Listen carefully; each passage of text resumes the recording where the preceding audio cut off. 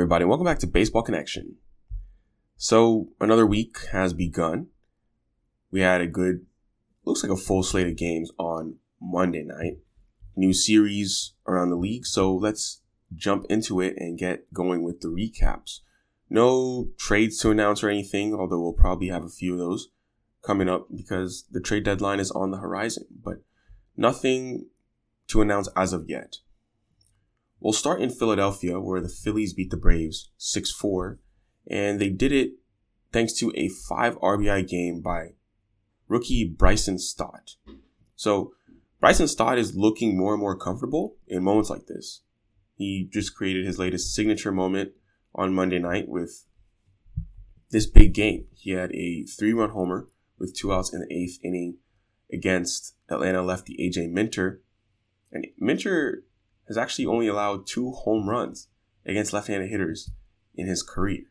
So Bryson Stott got him, and that's a big hit. That was a big hit that pushed the Phillies to a victory. And, Stott would have 5 ribbies on the game. So big game for him. He has 7 homers on the year, and 4 of them have either tied the game or given the Phillies the lead, including a walk-off homer he hit to beat the Angels back on June 3rd. So he's definitely been delivering in big spots, and he helped to snap the Phillies' 3-game losing streak.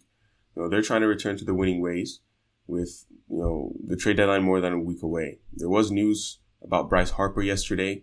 Harper, went in to get inspected, because he had a broken finger, and he's not going to get the pins removed from his finger yet, but they're hoping that, maybe his next checkup, he'll get it removed. So Bryce Harper is still at least a few weeks away from returning to Philadelphia. But he's hoping to have the pins removed maybe this week or something like that. So that is the news coming out of Philly. They beat the Braves 6-4 on Monday night. Another team that snapped their losing streak was the Boston Red Sox. So they put an end to their skid. They beat the Guardians on Monday by a score of 3-1.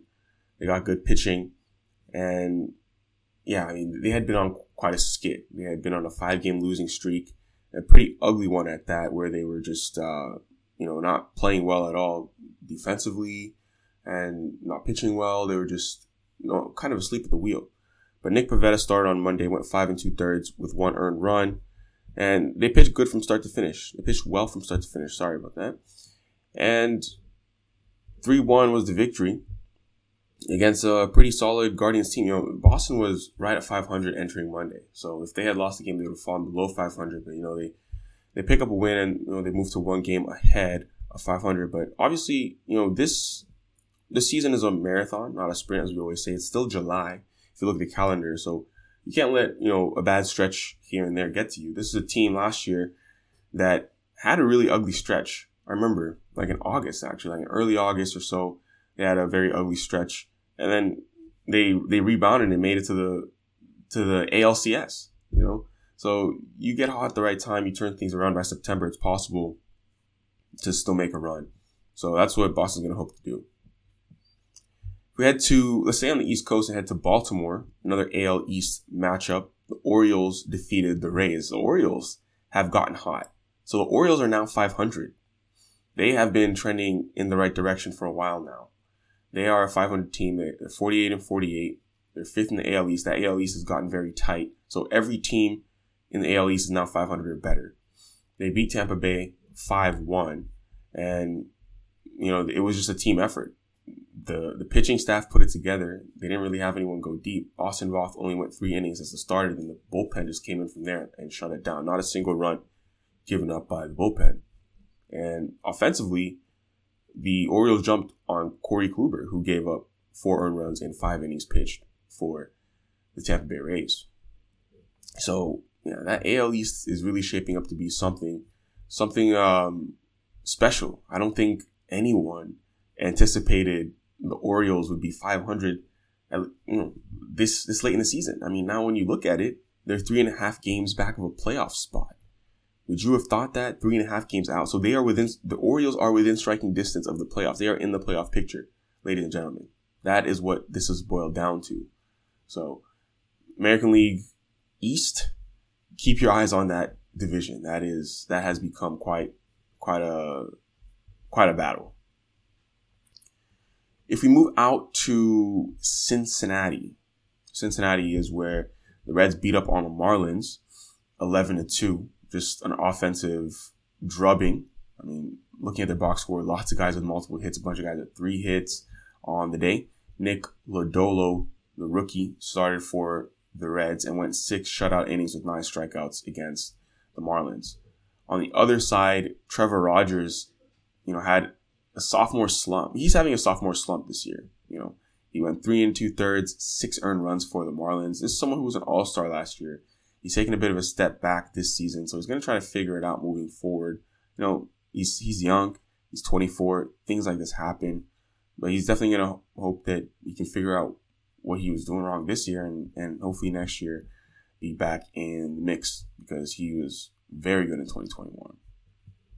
But, yeah, big win. A lot of offense here. Homers from Brandon Drury, Jonathan India. Jonathan India set the tone on top of the lineup, 3 for 4 for the Reds. So we stay in the National League. Let's move out to Chicago, where the Cubs beat the Pirates 3-2. Cubs are on a nice win streak now. They just came off a sweep of Philly. Now they go home to Wrigley, and they go ahead and get a big win. I mean, a win is just a win anyway. But they win 3-2 against the Pirates, and Sampson was on the mound, 7 innings, 2 earned runs. Nico Horner 2 for 3, Ortega 2 for 4 with a home run at the dish. Ian Happ is one Cubs outfielder, one Cubs position player who really does seem like he's going to be on the move. He was asked about it. He said he doesn't want his Cubs journey to end, but he's most likely going to be moved anyway. The trade deadline, it's all about business. That's looming. Teams are going to be looking for some help.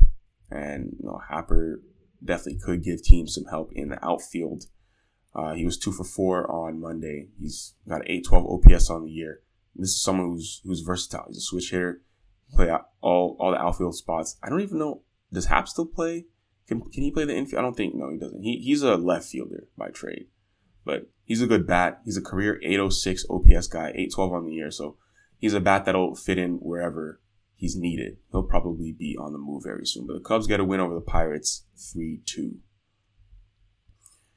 Let's head to Oakland. The Athletics, this AL West matchup. Athletics beat the Astros 7-5. They jumped on Jake Odorizzi, who went 5 innings with 6 earned runs. And just plenty of offense here. Tony Kemp homered, Sky Bolt homered. And then on the Astros side, Jeremy Pena, the rookie, hit his 15th home run of the year. Chas McCormick hit his 10th. I didn't know Jeremy Pena had 15 bombs, but he was 2 for 4 with a homer. He's got a 777 OPS on the year. He's filled in really nicely at shortstop, especially for a rookie. He's looked really good, and he hasn't really been phased. So good for him. Good for him. Then last but not least, we'll head out to Seattle, where the Mariners beat the Rangers 4-3. Ty France went 3 for 3 with a home run for the M's. Ty France was the biggest all-star snub of the year. He should have been starting the all-star game, quite frankly. He's now hitting 312 with an 867 OPS on the season. But he did his thing. Hopefully he'll get his opportunity another time. But Mariners staved off a couple home runs from the Rangers, who had homers by Adolis Garcia and Nate Lowe. But they hold on for the win behind the guy, Chris Flexen. Still no Julio Rodriguez in the lineup. I think he must be hurt. I need to check on that, because they had Dylan Moore in center field for yet another game. So I'll check on that and see what's wrong with Julio Rodriguez, because I haven't seen him in the lineup for a few days now. So that is going to do it for today, folks. If you enjoyed this, please share it with someone who'd be interested, and we'll see you next time on Baseball Connection.